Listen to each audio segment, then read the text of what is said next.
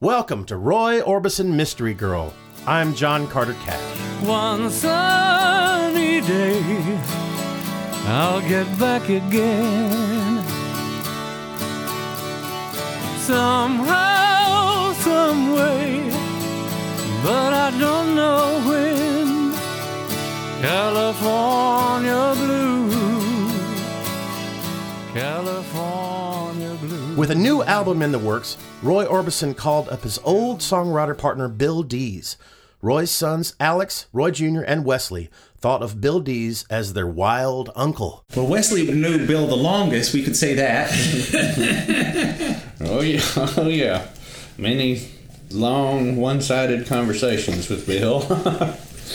He was a wonderful friend. Just uber talented, and you would think he was sponsored by Energizer. Man, that guy could play music seemingly incessantly. It almost it reminds me of a story. Papa would go to the post office, and before he'd get out of the car, he'd look both ways. And so I'm just making sure Bill Dees isn't going to jump in with his guitar and start singing me a song. But the songs that he wrote, we should list out here a little bit. He co-wrote and worked on Pretty Woman, It's Over, Crawling Back, a lot of the MGM material. It was a natural step for Roy. He was doing a new album. He phoned up Bill, and Bill was happy to come. And it was a couple of weeks, but Bill was ready to go surfing. And they came up with this really wonderful song, Windsurfer, which was a little bit, Roy in the evenings would watch Alex and we would belly board, it's like, yeah, well, we were even belly boarding. I don't even know if we had any board. It's like surfing with no surfboard. Yeah, we were body surfing, I call it belly boarding. So we were out there body surfing, and he through his romantic kind of vision, it became a surfing song, and then it became windsurfing. And that song in California Blue are definitely inspired by the Pacific Ocean.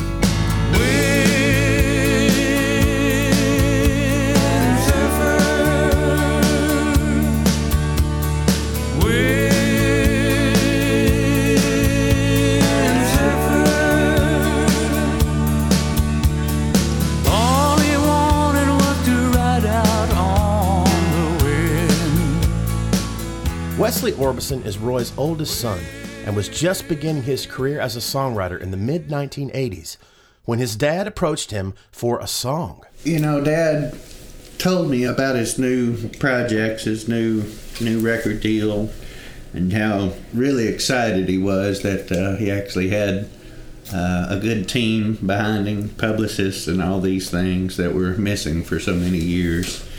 And he said, I hear that you're writing songs now. And I'm like, yes, sir, I am. And he said, well, if you have one that's good enough, I'd consider it to put on my album. So I was like, really? He's like, yeah. He said, I'm dead serious. I said, we have the most of it done, but there's room for another song or two, and I need a really good one.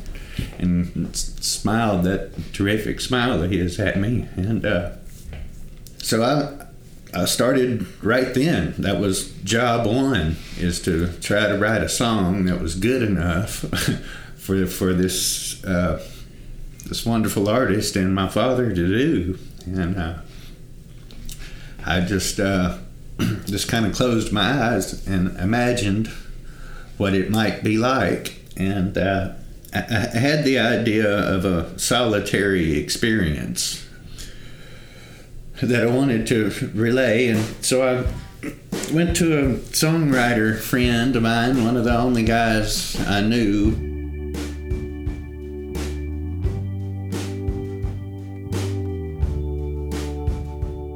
Wesley teamed up with Craig Wiseman to write the song for Roy.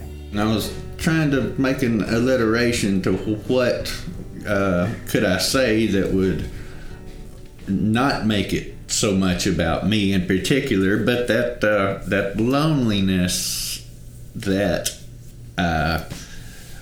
can be refreshing to hear when you need lifting up a little bit. It was a song of hope, basically, is what it was for me. And all I could come up with was the last Mohican, like the last of your tribe. And it turned out that it came down to, matter of factly, that little book of matches, and I had that last match, and I was like, well, there's the last Mohican, and well, there's the last one. Well, no, for me, it's actually the only one I have, and that caught a spark. And you're the only one with a broken heart, the only one who's afraid of the dark, the only one in a crowded room, the only one who sees the blue moon. More music and information can be found at legacyrecordings.com.